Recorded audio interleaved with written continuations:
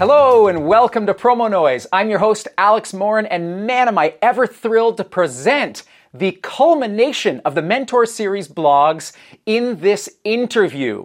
It's a 2-hour and 20-minute interview with my mentor, Stan Gallen, but I will not make you watch 2 hours and 20 minutes. Instead, I've broken it into 2 very manageable chunks that you are going to love.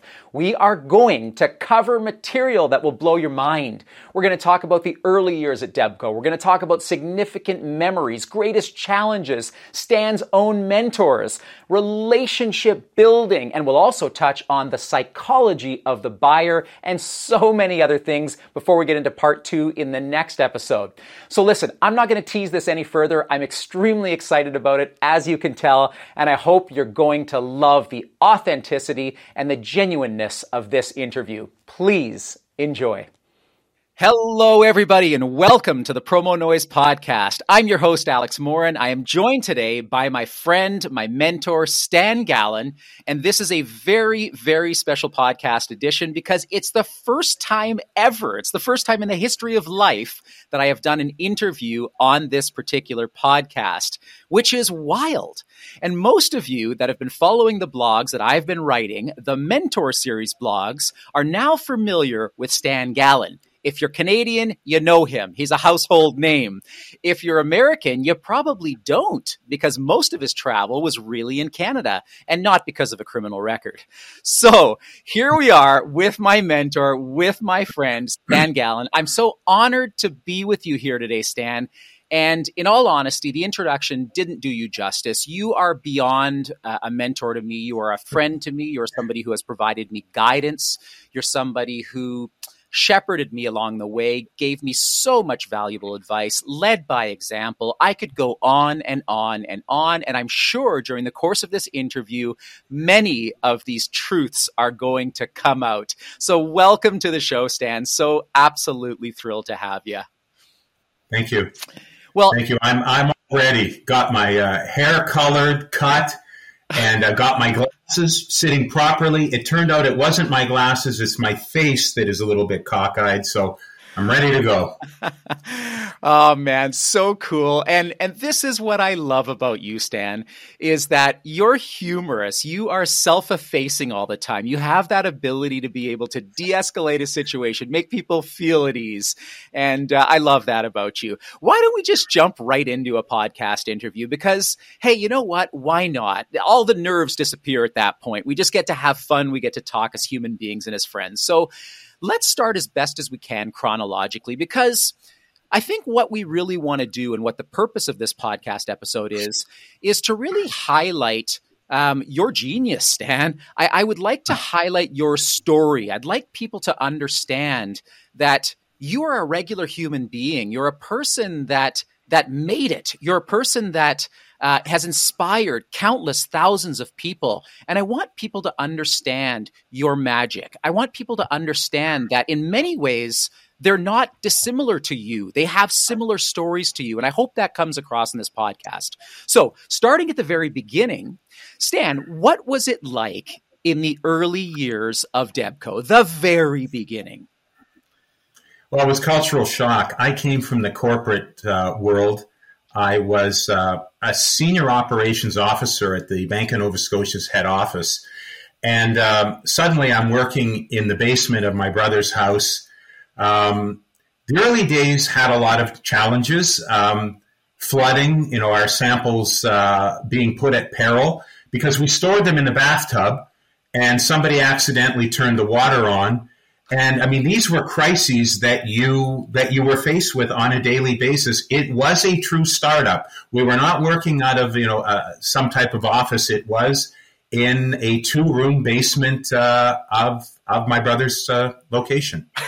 So we're talking complete and utter bootstrapping. Is that even legal? Can you actually start a business in your basement and have inventory? No. You have to be zoned, and we were not properly zoned. It was a residential zoning, as a matter of fact. We learned about that later on, and you actually had to make sure that cars were not placed in front of your house. because it was not a commercial location. No kidding. And given where Debco got to by the time it was sold, did you have any idea in your mind that this company was going to be successful, and as successful as it ended up being? I think clearly when you're starting, I didn't have the insight. That was not me. I lived day to day, but in retrospect, my brother had an entrepreneurial pedigree. I mean, he had already successfully started 3 businesses, I think before he was 19. One that was particularly notable started with his endeavors with Junior Achievement, where he started a company called The Can Man. And he was selling beer can lighters to all the beer stores in Ontario. I mean, he had me as an employee. So I actually was a wingman for him right from day one. So if you look back, if you add his entrepreneurial spirit and his track record of success, the innate Gallon drive that had already been apparent with both brothers at the time, and if you use that old adage, the Benjamin Franklin statement, early to bed, early to rise, makes a man healthy, wealthy, and wise, I was told early on countless times that Stephen Gallon gets up every day at 3 a.m. So if you use that and you mix it all together, I guess the possibilities of success were higher than normal. Yes. No kidding. And, just like any startup entrepreneur, here you are in a basement and your inventory is being flooded and you've just left a bank job. Did you have any moments of doubt whatsoever? Where is that? Because I know that's characteristic of entrepreneurs. Was that the case for you? Yeah, absolutely. The ability to go from a structured corporate environment to such an unbelievably unstructured environment, where you were wearing a multitude of hats on a daily basis, some differing from day to day.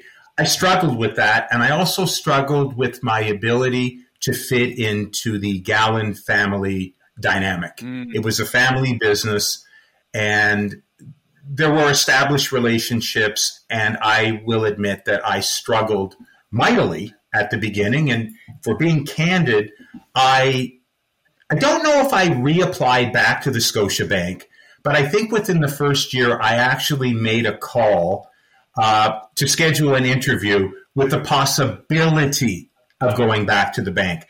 And if you ask me, did you ever go to that interview? I don't think so. I think I canceled it before I actually did go to an interview.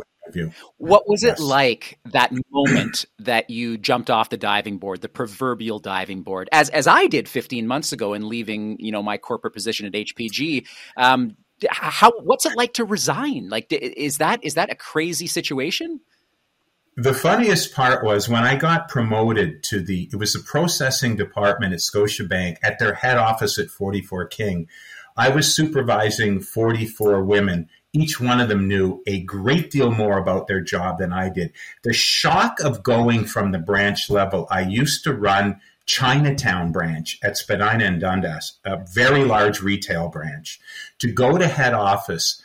I know that I asked to leave that branch immediately because I was completely overwhelmed by it. And the manager of the branch said, "You give me 2 weeks. After 2 weeks, if you want to leave, I promise you can go back to the branch level." Interestingly, the moment that I resigned, and I think I gave a 2-month notice, I fell in love with working at the Scotiabank.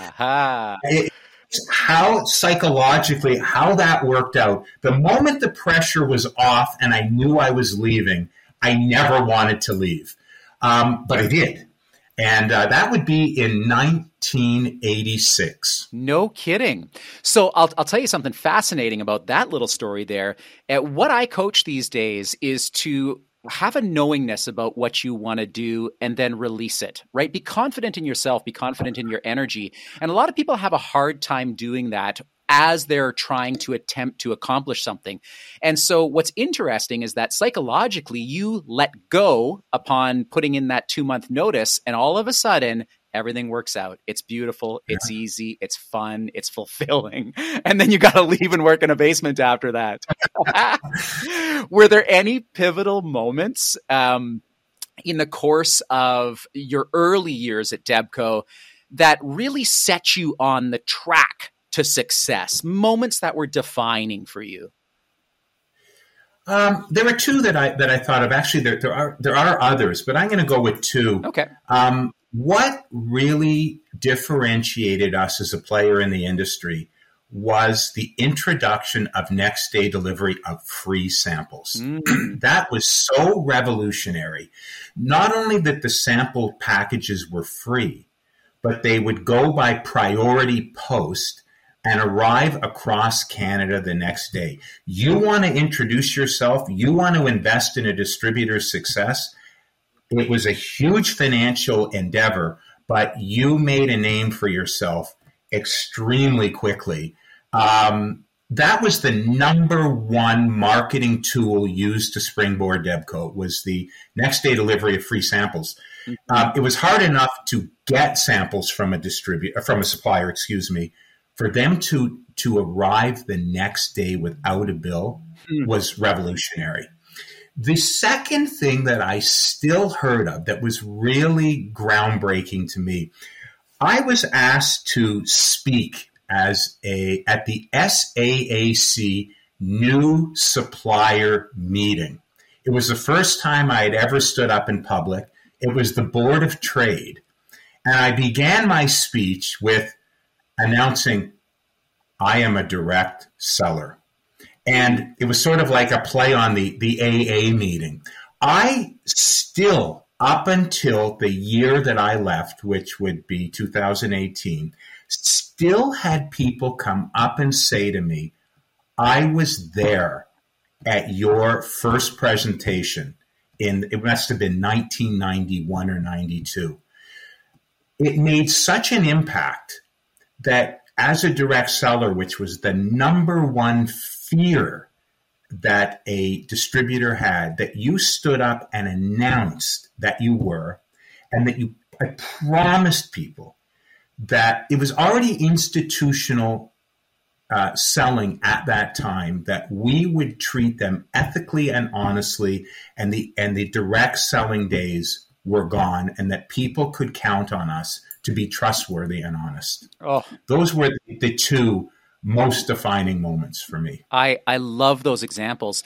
And I'm going to tell you that, my success and my rise through the ranks were absolutely aided by systems that made me look good.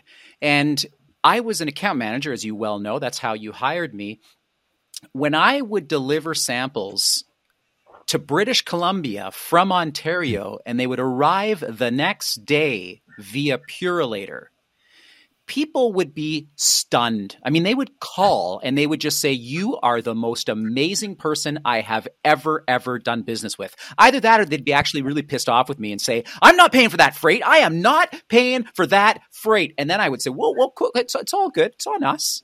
And then the tides would change, wouldn't they? So absolutely amazing. And then to your other point, Stan, about your speech, it reminds me of something I did when I was, I want to say 13 years old, and I got a scholarship to a School of Fine Arts. And I was in this room in the opera program with many people, and we were introducing ourselves, and you had to say something about yourself. And I was terrified. Everybody else was twice my age. I was the only kid. And in introducing myself, I said, I'm nervous as hell. That was, as a boy soprano, was the first thing I said. And everyone erupted laughing. And from that moment on, it was game on. We were friends. There was a humility. And so I've always appreciated that about you, is your humility and your honesty. You tell it the way it is. And so I can just envision you, because of course I wasn't at the company at that point, standing up and saying, I sell direct. Like you said, like an alcoholic would say it, I am an alcoholic, right? And many of those alcoholics don't drink again for the next 25 years, forever, for the rest of their lives. And you never sold direct again. Beautiful. Absolutely beautiful. It certainly seemed to imprint that meeting, which seemed to really resonate with distributors. Because imagine that meeting, that innocuous meeting at the Board of Trade in the early 90s was still commented on. I would say in my last year, I heard three people say, I just want you to know, I was at that first seminar when you spoke. How powerful that must have been. Like, I had no idea. I had never presented in front of anyone. That really was a defining moment for me, I guess. Well, that leads me to the next question, because there's no mistaking what happened with that speech for me, from my perspective. In my opinion, what's happened there is that you truly unleashed your real energy.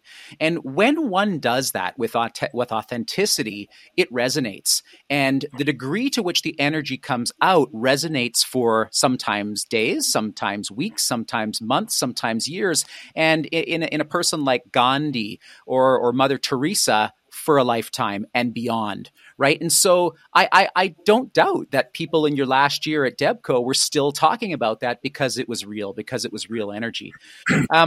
Stan, that energy makes you an unbelievable leader. Where did your leadership come from? Is it innate? Did you have to learn it? Like, how did you become such an unbelievable leader? Well, I certainly didn't know I was one, but interestingly enough, I was forced to go to sleepover Camp New Moon.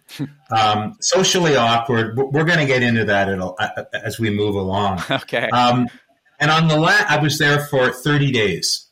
And on the last night, the lights are out. There's about 12 or 14 of us in our bunk beds. And the lead counselor, Bob Palmer, said, we're going to have a bull session. I'm going to tell each of you just what exactly I thought of you in the past 30 days. I mean, it's cringeworthy. He got to me, and I'm like, oh gosh, this is not going to go well.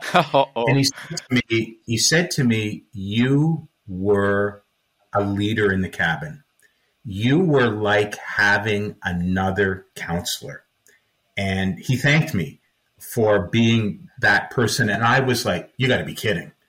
I mean, it was the first time the concept of leadership, I got maybe 11 or 12. It was not something that I expected to hear. And then when you add that, I guess I had that innate ability. Okay. When I used my teachings from Brock University, I had an honors degree, which you asked that question later, but I had an honors degree in business psychology.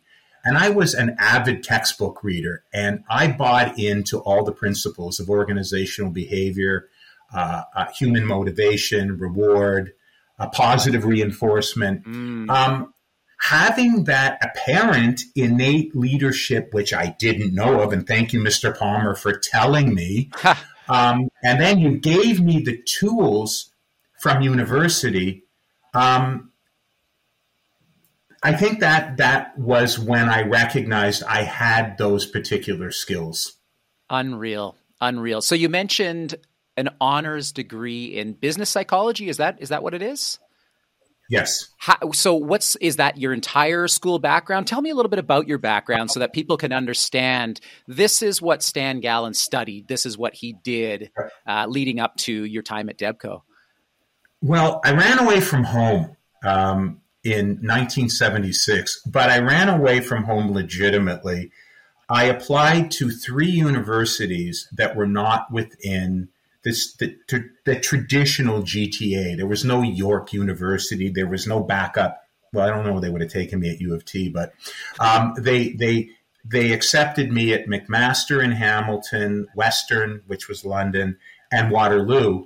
And it wasn't that I was particularly a great student, because at that time in the 70s, a 60% average got you in. Nice. So I chose to go to McMaster, because in the event that I wanted to come home, it was the closest location by Greyhound bus. And I went there to get a Bachelor of Commerce, but unfortunately, I found Flamborough Downs Racetrack, And I met a guy who had a car, and as a result, I ended up with a BA in sociology. No way. And so mortified at what I had done that I had to determine if I was lazy or if I was stupid. Okay. So I got advanced standing at Brock University. And when I met the dean, I treated it like he was doing me a favor. I said, Dean, I promise I will study every night. Please give me advanced standing. I will make you look good, as if I needed to. But I was challenging myself by making a promise to the dean that I would work hard. And I matured. I went to Brock. I got an honors degree in business administration. Yep.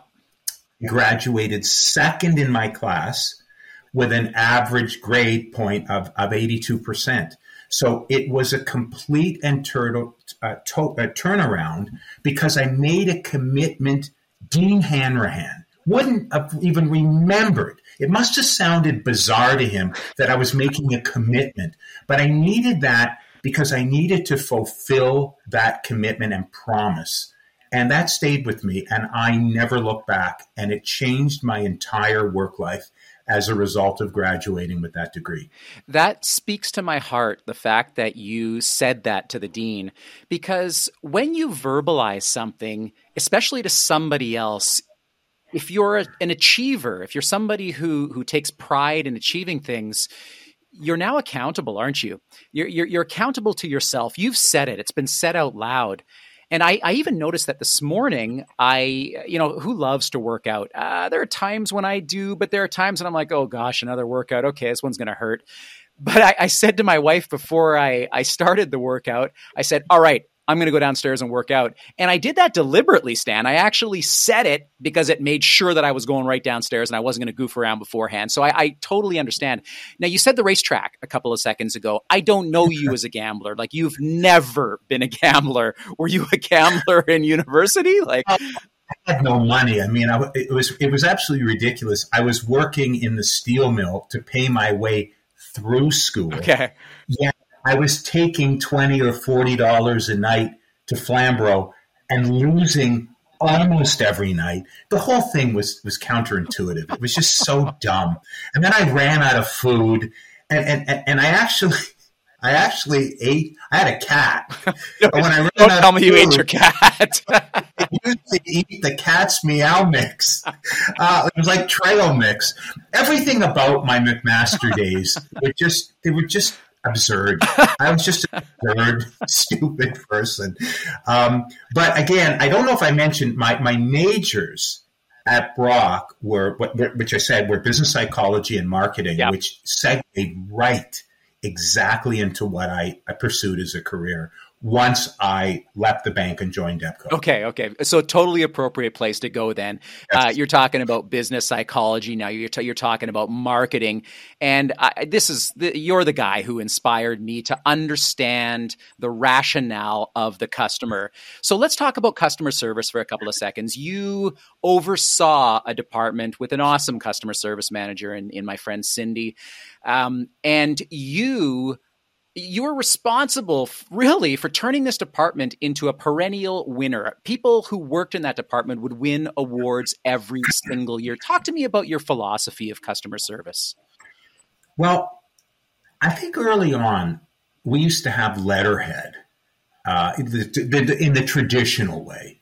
And I remember I developed a slogan, which it seemed kind of neat at the time, but in retrospect, it really was timeless. And it said, Debco Bag Distributors, Yep. little quotation marks, turning buyers into clients since 1983. And you figured, that's kind of stupid. What does that mean? Well, it was all predicated in the concept. A buyer is somebody who has no loyalty. He's price sensitive. If your price is right, he'll go to you. If not, he won't. But a client has bought into the entire Debco experience. I was trying to find ways on a daily basis to turn the traditional promotional products buyer into a client by letting him avail of a whole bunch of tools. Now, you never knew for sure what was the tool that turned him on. Could it have been Dory, a receptionist at the time, who remembered his name? Could it have been in an encounter with you? Could it have been an encounter with their account manager, which they really bonded with? Could it have been a free samples that arose and arrived there? Yep. You never knew for sure what it was that turned a person on. But every day I tried to find what it would be. And it was a hybrid. It was never the same for all the customers. Everybody was motivated by something different. I tried to find that different on a daily basis. And I think all suppliers, maybe subconsciously, are trying to find what turns a customer on and enhances their experience. I spent my entire life at Debco trying to find what it was. Was it a direct drive? Was it a sample? Was it sports tickets? Was it gift cards? That's all I ever did was trying to find how to make every touch point memorable, which in turn would enhance goodwill with the client. My view about goodwill was we didn't use customer service reps. We always called them account managers, and that it meant empowerment. They were empowered to handle the customer experience from one end to the other, from order taking to problem solving to problem resolve. We were the only one that did that, and it was all part of my customer service philosophy. Goodwill, the account manager's job was to understand the level of goodwill that we had with every client.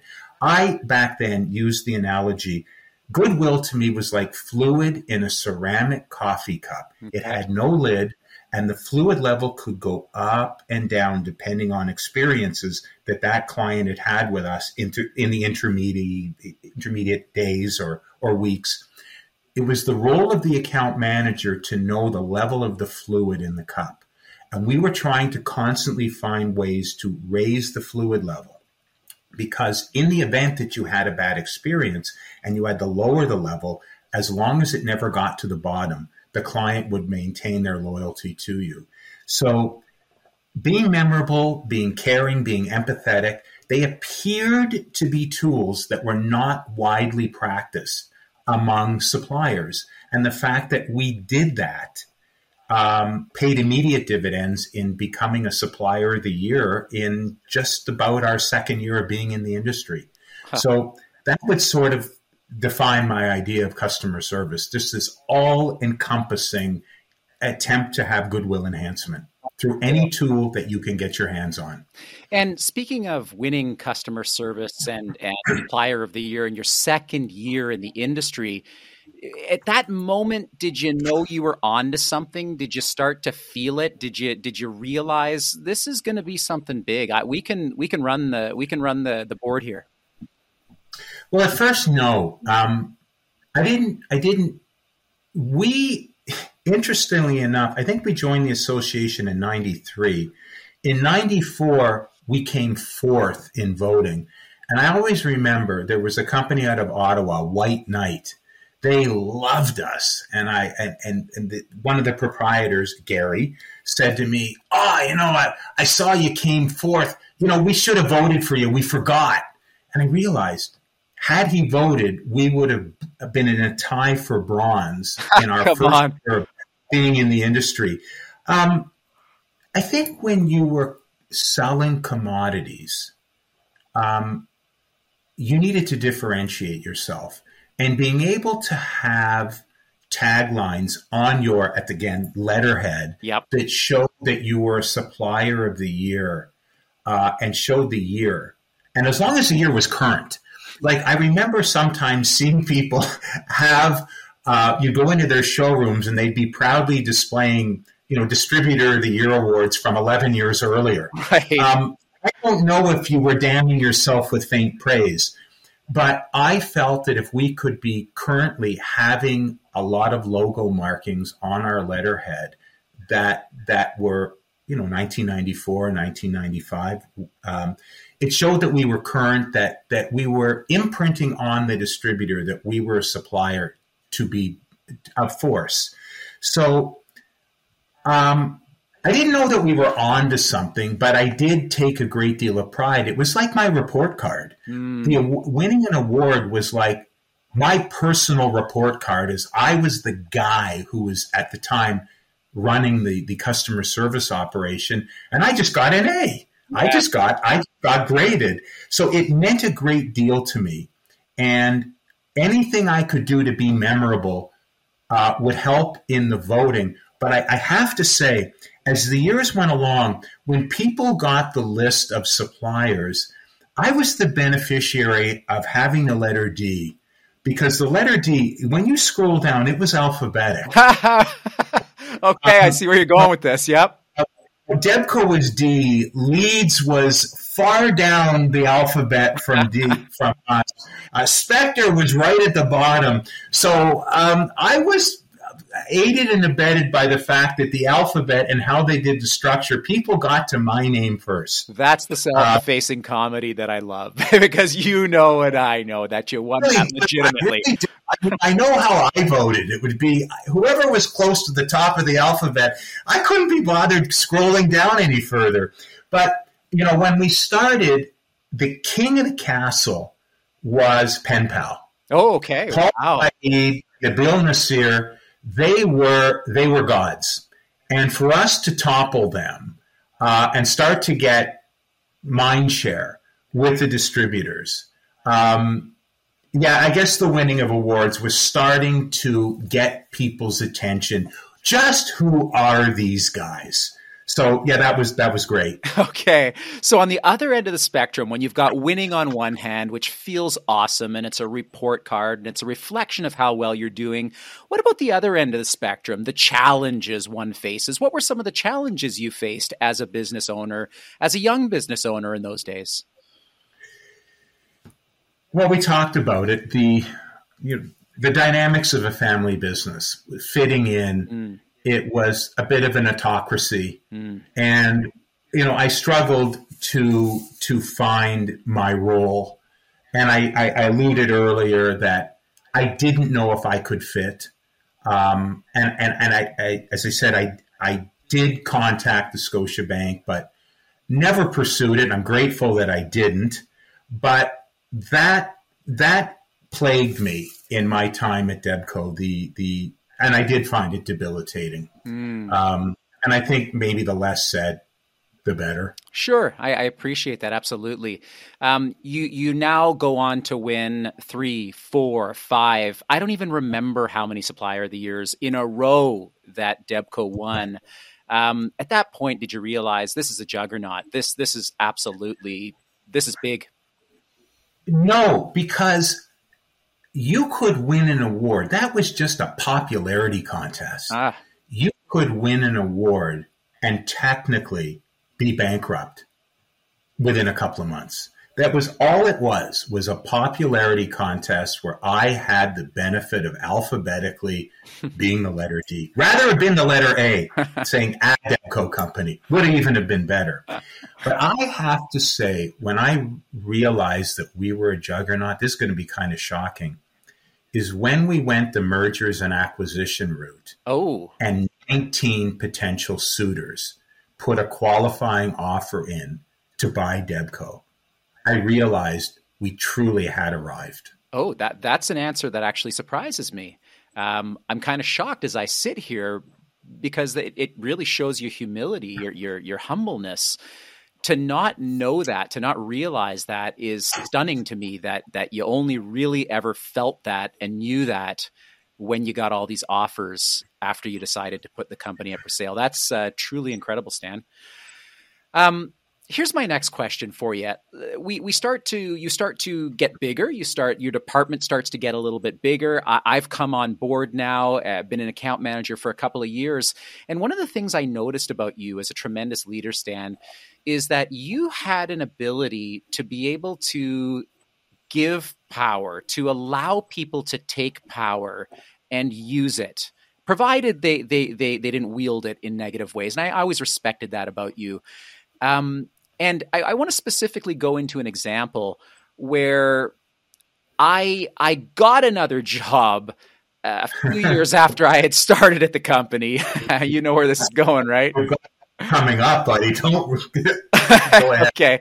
And how, and anyways, we could talk about that later. But look, the net result is that you gave me a lot of your job because I said, I don't know how I can survive in this company, Stan. You do what I want to do, and I want to do it. How do you do that? How do you give that power? How do you allow people to grow into these positions and then start to step back and do it without ego? Ego is something I've been working on a lot these last bunch of months. And I just look at you as just a shining example of how you were able to let that go and coexist with people that you trusted and believed in. Well, I guess it's about a perception of myself. I mean, I don't really see myself as particularly bright or well-read. I believed that I was a maven in business psychology. I did. But other than that, I couldn't tell you where the print shop was. They'd have to do a roadmap. I'd be sitting in meetings with distributors, and they'd bring out a product, and they'd show me this item, and I go, well, we probably should have that in stock. And they said, that is one of your items. Nice. I never took myself that seriously. I believed that others had particular talents, and I was very comfortable with focusing in the psychological aspects of what I was trying to do. I was a relationship builder, and ego has no place if you're trying to build relationships with staff and with clients and with other suppliers. There just seemed to be, it was counterintuitive to be fighting with people that you're trying to build relationships. And I genuinely believed that people had a lot of bright ideas to bring. And I was very confident in what I brought. And I never felt threatened by anybody usurping my authority or wanting to usurp my authority. I was happy if they did. They probably knew more than I knew. But in one particular area, I felt very strongly that I actually knew the right answer to the problem. Yeah, that's fascinating. And you even proved that in your business title. At times in my career at Debco, I had a higher business title than you, and yet you were my boss. It was unbelievable. I just find that so beautiful. And ever since, I've never believed in putting down owner of company as a position. I just believe in saying what I do. I help people. I'm a creator. I'm a relationship manager. That's what I do. And I learned that off you. So thank you for teaching me that. I'm really appreciative. Hey, Stan, what were your passions outside of the company? And did any of those passions ever make their way into the business? Did they define who you were as a business person? Are they holistic and part of the same thing? Do they go together, or are they two separate worlds? Well, very clearly, baseball and hockey were perfect. They were my passions, and we did experiential events where I used a strength of something that I was good at, and we brought them into the company to help with relationship building with customers. These were out-of-the-box ideas that played into something that I was very comfortable doing, which we got a lot of mileage and a lot of tractions and held countless events, baseball and hockey, across the country, made a name for ourselves by doing these events that brought people together in ways that they had never been brought together before. Sometimes a cocktail party was replaced by a PPHL hockey event, which we'll talk about later. But yes, I did. It masked my extreme social awkwardness. When you're playing sports, your social awkwardness is hidden. Because as long as you're, say, decent at a sport, that's where people were focusing on. And I always played up the gallon strengths. And running a sporting event, nobody is an owner or distributor of a company when you're on the ice. You're all sitting in a dressing room. When you're playing baseball out in Winnipeg, there are no suppliers and distributors. It's just a bunch of people working for a common goal. But boy, can you imprint on them. They were tremendous goodwill enhancers that nobody else was doing. And my passions allowed us to differentiate ourselves as a company that would bring new and different methods of interaction that had never been done before in the industry. And I believe we got a tremendous amount of mileage. So for me, I played to the Stan Gallen strengths while I continued to hide my abundant amount of weaknesses. Ha! That's fascinating. I think that you intuitively then stumbled upon something that a lot of people fail to do, and that is find their passion, find their joy, and then incorporate that into all aspects of life, because we tend to segregate those things, don't we? You know, people say, I got to go to work now. And then, I get playtime this weekend. Well, you know, you found a way to be able to bring playtime and to bring passion into work.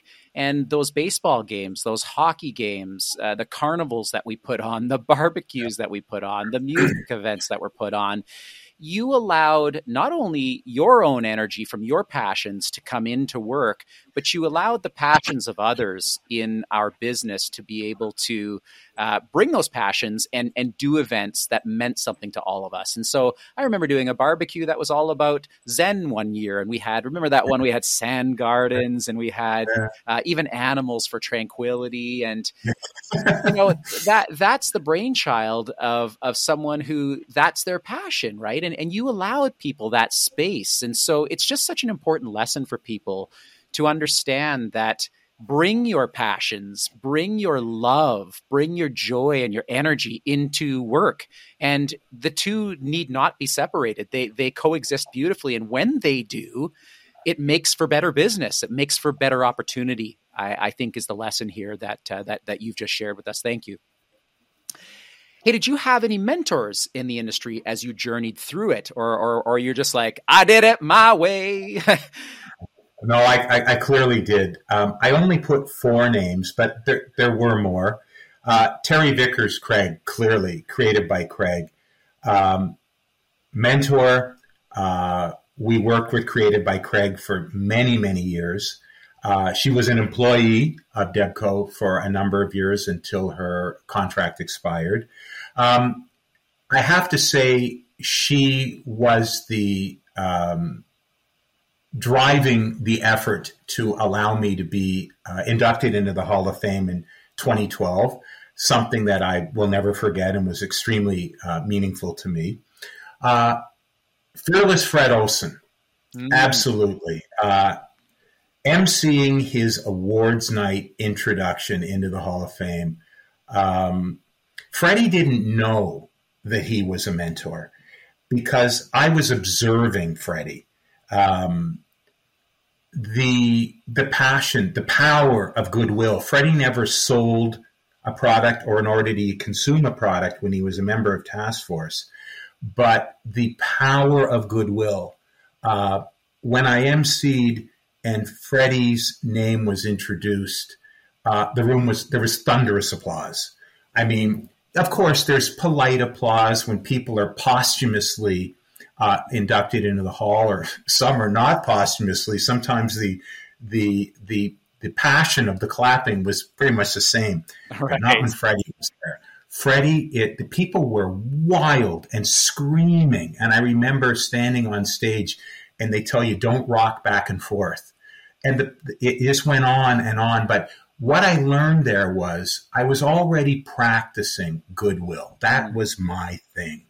But when I saw the passion that was directed at Freddie, it meant you were on the right track. This was where you want to go. And Freddie didn't even know that I was taking that stance, but he reaffirmed what I had already believed. And the emceeing, that being right there and watching him in action, it was fate. It really was fate. Mm-hmm. Peter Saunders, ex of the old Merit Impressions, was a guy I called.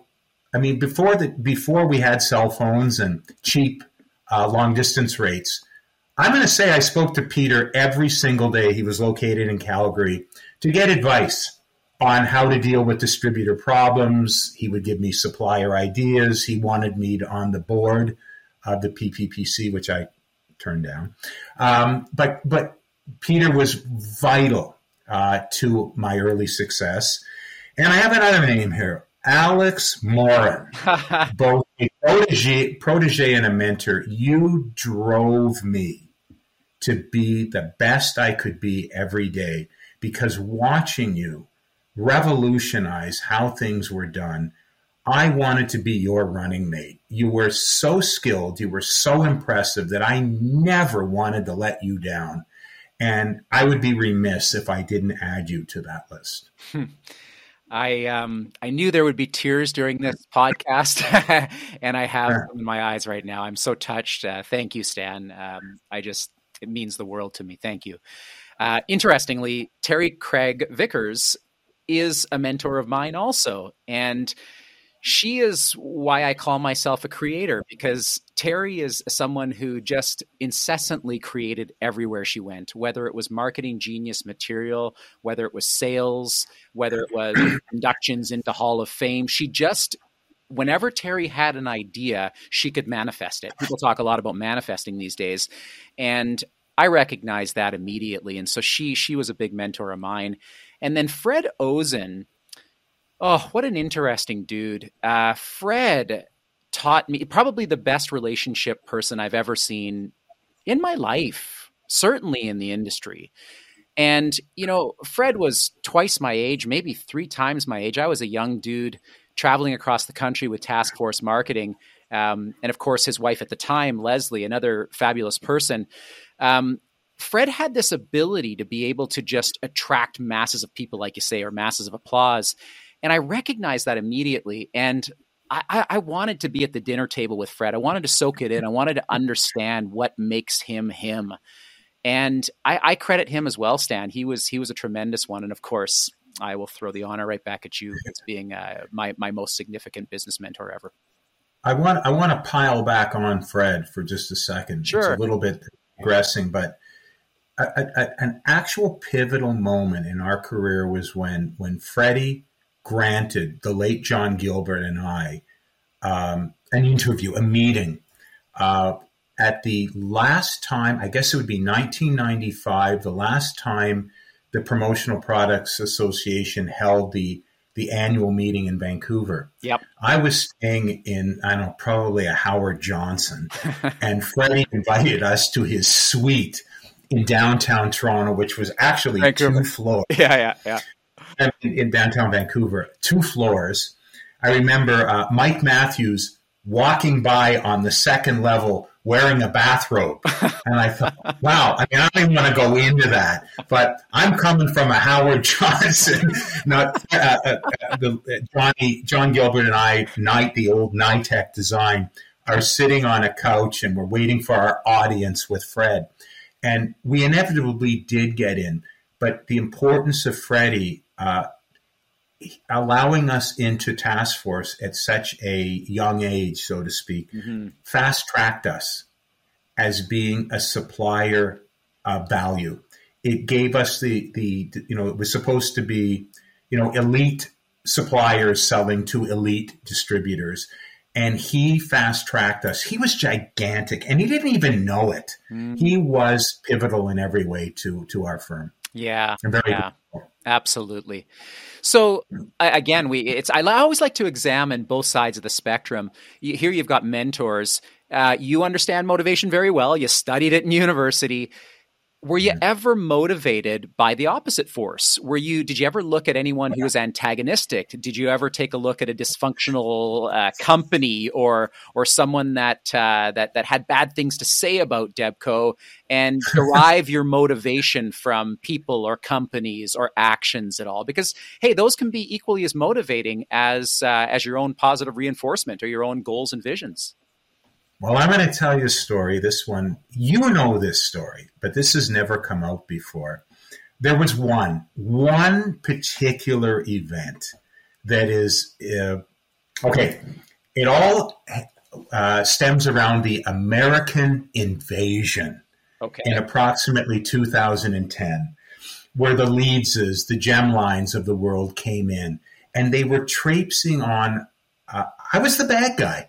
Debco was the bad guy. We taught everyone how to sell bag. BAG as opposed to BAD. I don't know how clear this audio is going to be. The bag guy. Okay. Yeah, BAG, All right. Okay. So American invasion happens. This one's with real earnest. Okay. Before we had fought back Acro Honta, Leeds had come in briefly a few years earlier, but decided to leave. This time they were coming in.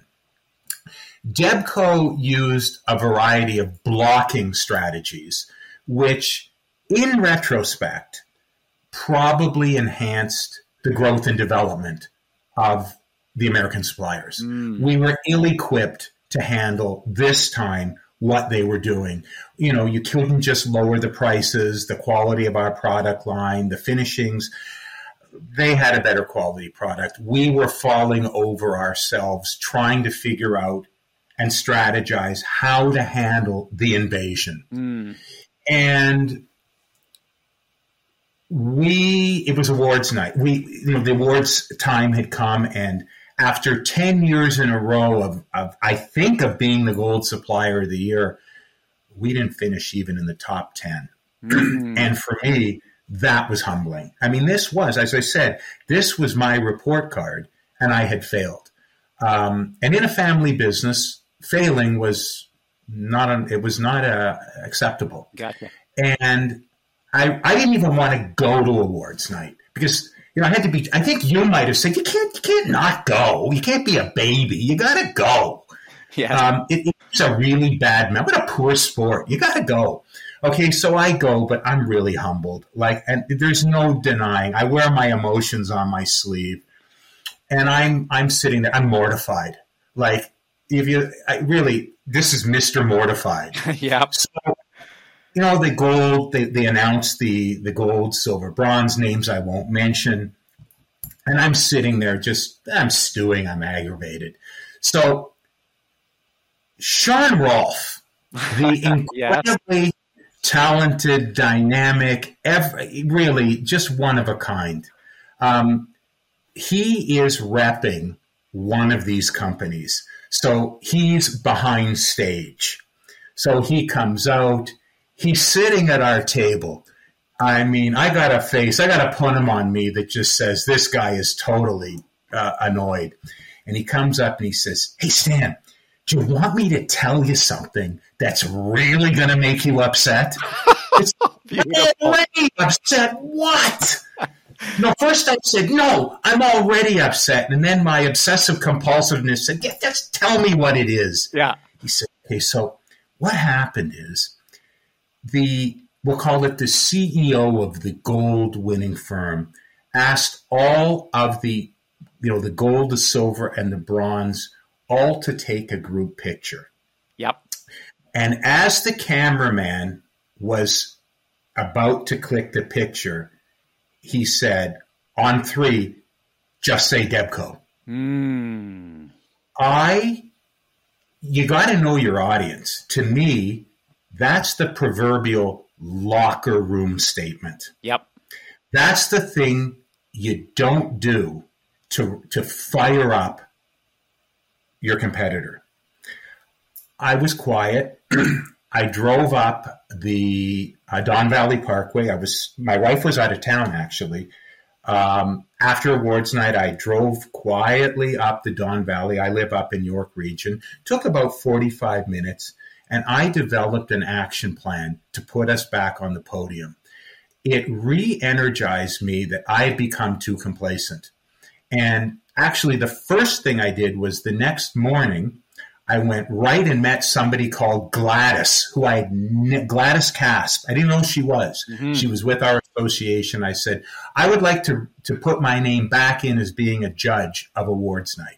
And the sole reason for that was we may not win another gold or silver or bronze supplier of the year, but at the very least, I could get my name on the big screen in front of 500 to 800 people just by judging, because it would say, judge Stan Gallon Debco. Yep. Just to get my name back on the board. If I was willing to give one weekend, I could get our name back at least on the screen and have people see the name Stan Gallon Debco.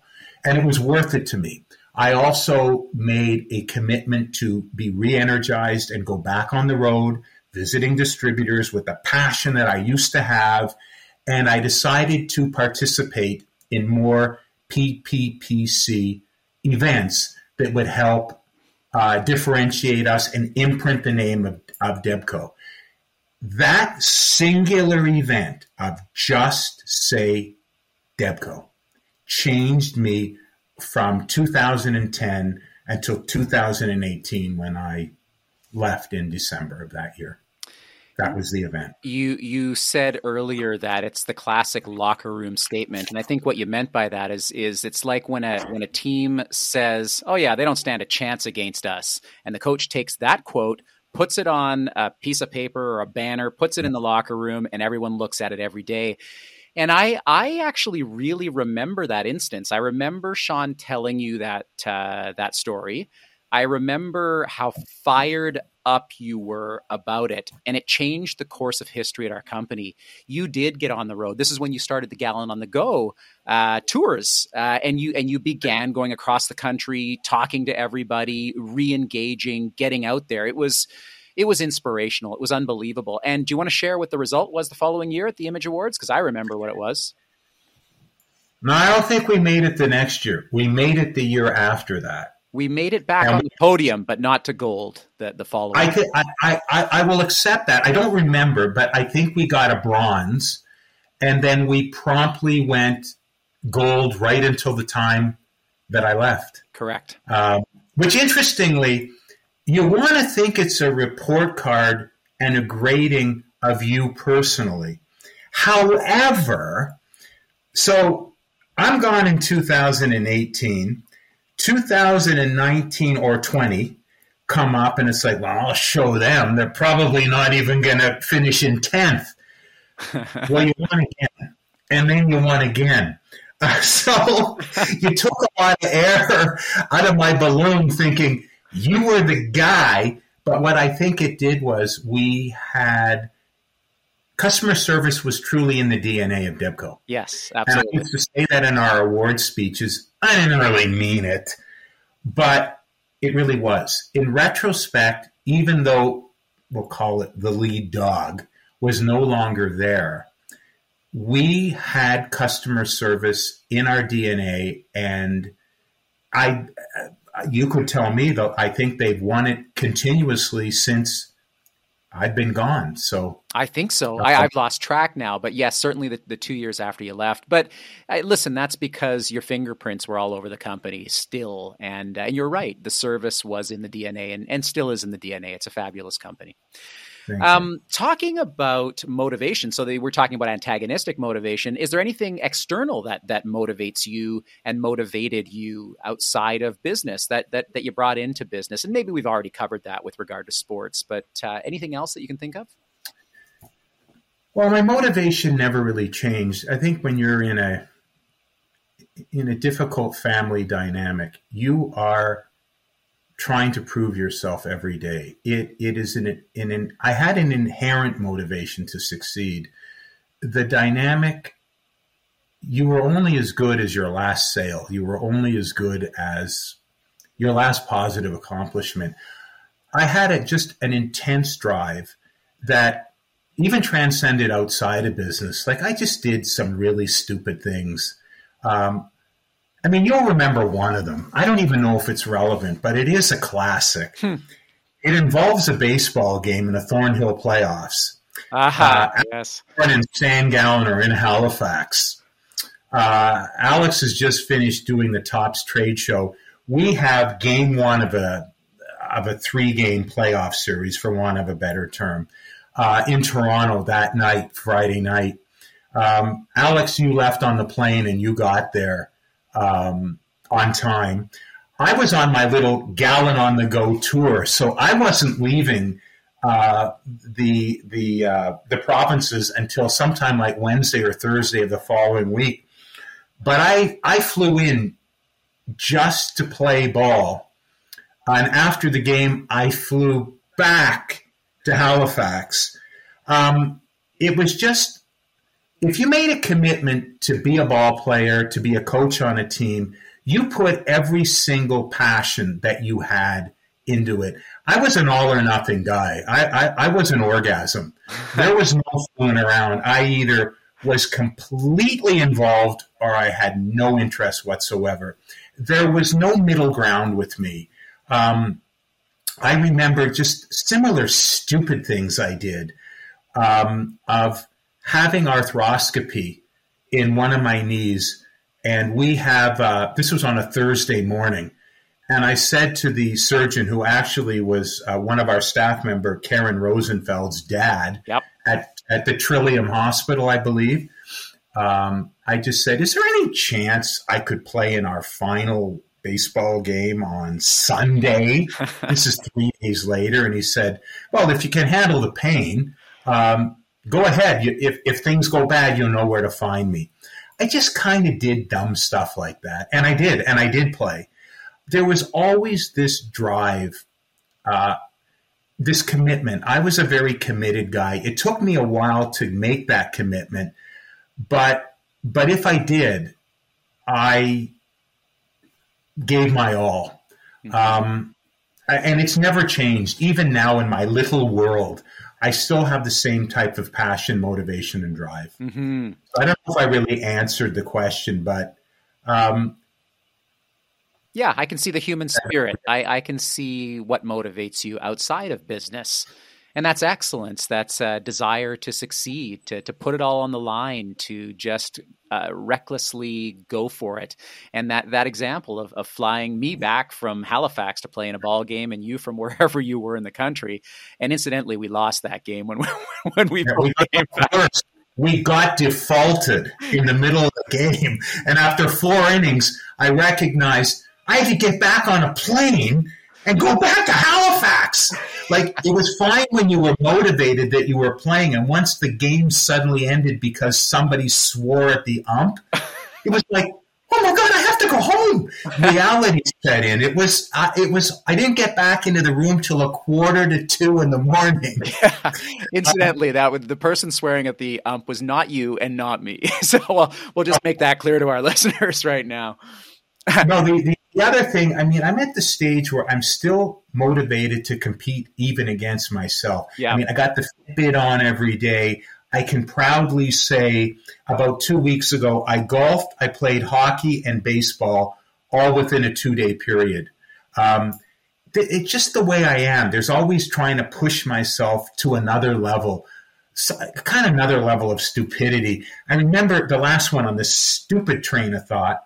I was going in for knee replacement surgery, partial knee replacement from playing goal. Yep. And I decided, in order to kill time because you had to fast, I went to the gym for an hour and a half on the elliptical and went right from there to the hospital to get a knee replacement. I mean, is anything stupider?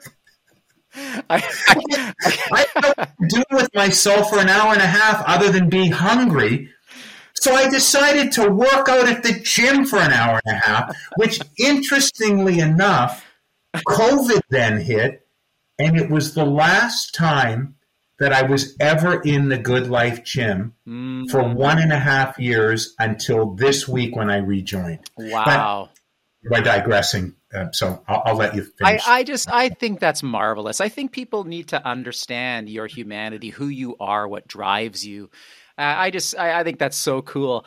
So what about the opposite end of the spectrum? Again, let's keep on looking at opposites because it's so fun and interesting. You never get stuck in a rut career-wise. Did you ever feel that way? Did you ever feel entrapped, enslaved? This sucks. You couldn't do it anymore. Did that ever cross your mind? Yeah, you starred in that. Okay, do tell. Okay, so a couple of years into your employment at Debco, I mean, we hadn't quite recognized your talent yet, and there were roadblocks ahead of you. ESP noticed your potential, and offered you the national sales manager job 2 years into a fledgling career at Debco. So, I mean, I know that you remember the acrimonious meeting that we had. This was a business meeting, and your future was on the line. And I'm doing my thing, which is trying to persuade you not to leave. And you just looked at me and said, "This is ridiculous what you're saying. You're the national sales manager at Debco. The job they're offering me is your job." Yes, I did say that. And, there was this time, I remember there was a pregnant pause, and it's like, I can't lose this guy. And I remember you even went as far as saying, I'll always remember this, "Is it okay if I get up and walk and say goodbye to the staff?" Yeah. It had gone that far. And I remember sitting there going, no, there has to be a way we can figure this out. I know that my brother and sister-in-law will not want me to let you walk out. And what we did was come up with a joint duo national sales manager role, where you became the Minister of External Affairs and I was the Minister of Internal Affairs. And after a period of time listen, I was not crossing. I knew how great you were. And there's no way, if I make a commitment and a promise to you, there's no way I'm breaking it. And I was clearly in a rut because I was blocked from doing what I did, what I enjoyed doing most, but it was a trade-off that was required to keep what in my mind was the single most talented human being that the promotional products industry has ever seen, and that is you. Mm. So the American invasion happens, and we are falling all over ourselves. You're going out and doing your standard, passionate PK with the whole 9 yards, the enthusiasm, and you said to me one day, "It's not working." The objections that are coming across every time I speak, distributors are having a field day interrupting me. One after, I can't even do a PK. So if you want to keep sending me out doing these PKs, that's fine. But they want to see you. They want you. You brought them to the table in the 1990s. They want to see you, and they want you to promise them that you're going to fix this firm. So what I would like and what it would be best is if you went back on the road and did your institutional Stan Gallen thing. And I'll even segue back and slow down some of my meetings until we get this done. So I was able to relive the passion of seeing clients, and they were very difficult circumstances, I have to tell you. The things I heard were humiliating, but you were on board with this. So I didn't have to break a promise. I got out of my rut. I was doing the institutional stuff that you needed to pave the way for you to do your job. I was I had to go back out and clear the underbrush so that you could go in with your PKs. It wasn't a perfect arrangement because those meetings were brutal.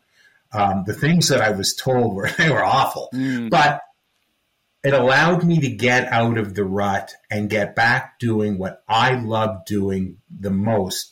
We're meeting incredible distributors across Canada. So it really did work out well, and it all had to do with Alex Morin and ESP. Yes. It really speaks to, I think our level of coexistence, our mutual admiration for one another and mutual love for one another, quite frankly. Look, like anything in life, I think that it takes time to be able to work things out and have it work beautifully. And the simple fact of the matter is that when I started going out on the road full time and you became the Minister of Internal Affairs, that is, and I recognized that people wanted to see you, I I took a page out of your book and I realized, look, Stan's not going to usurp my power. I trust him. He's never lied to me. He's always been honest. So I needed you. I asked you if you would help, and you said yes immediately. And that just really, that's the nature of real relationships. That's the nature of how you grow a company, is by hearing one another out, hearing what one another need. And you understood that I had a need to feed my family, and this opportunity that was provided to me by another company allowed me to do that to an extent that I hadn't dreamed of at that point. It was a massive, massive, massive turning point in my life for so many reasons, from a professional standpoint, from my friendship perspective with you, a confidence perspective. I can't even begin to tell you how massive a moment that was. But for those listening right now to this podcast, you can have these conversations if they come from the heart. And we had a heartfelt conversation in that office of yours, that tiny office of yours. We had a heartfelt conversation there. And I know we both had tears. And I remember asking you if I could say bye to the staff. You nodded your head. I opened the door. And as I walked right underneath the door frame, you said, "Come back and please close the door." And I did. And the rest is history. It was a moment that, it was a moment I'll never forget, because it changed my life. Thank you. It changed my life, and it was beautiful. It was a partnership. It was two people that genuinely cared about one another, and who did it for the well-being of the company and the well-being of ourselves. And we did it, man. From that moment on, we never looked back. And I wondered, and you may have wondered, but I certainly wondered, can we ever have the same relationship again? And I think I asked you that. It got better. Since we had lawyers involved in drawing up an agreement. Yes. And I remember saying to you, now that we've got everything done, can we ever work together again? And the answer was yes. We put it behind us and just moved on.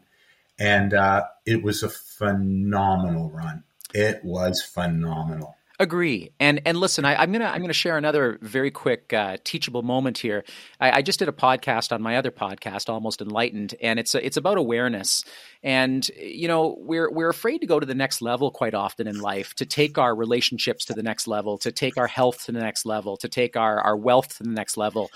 And we're afraid because we're comfortable in a situation, right? But you and I proved, Stan, that in spite of a very tense conversation, in spite of, probably ill will and feelings that were negative initially anyways, we worked through it. We built a new level of awareness, and it strengthened our relationship, and it strengthened the business. So anybody listening, always know that in the midst of the worst things that can possibly happen in business are some of the greatest opportunities that you will ever incur.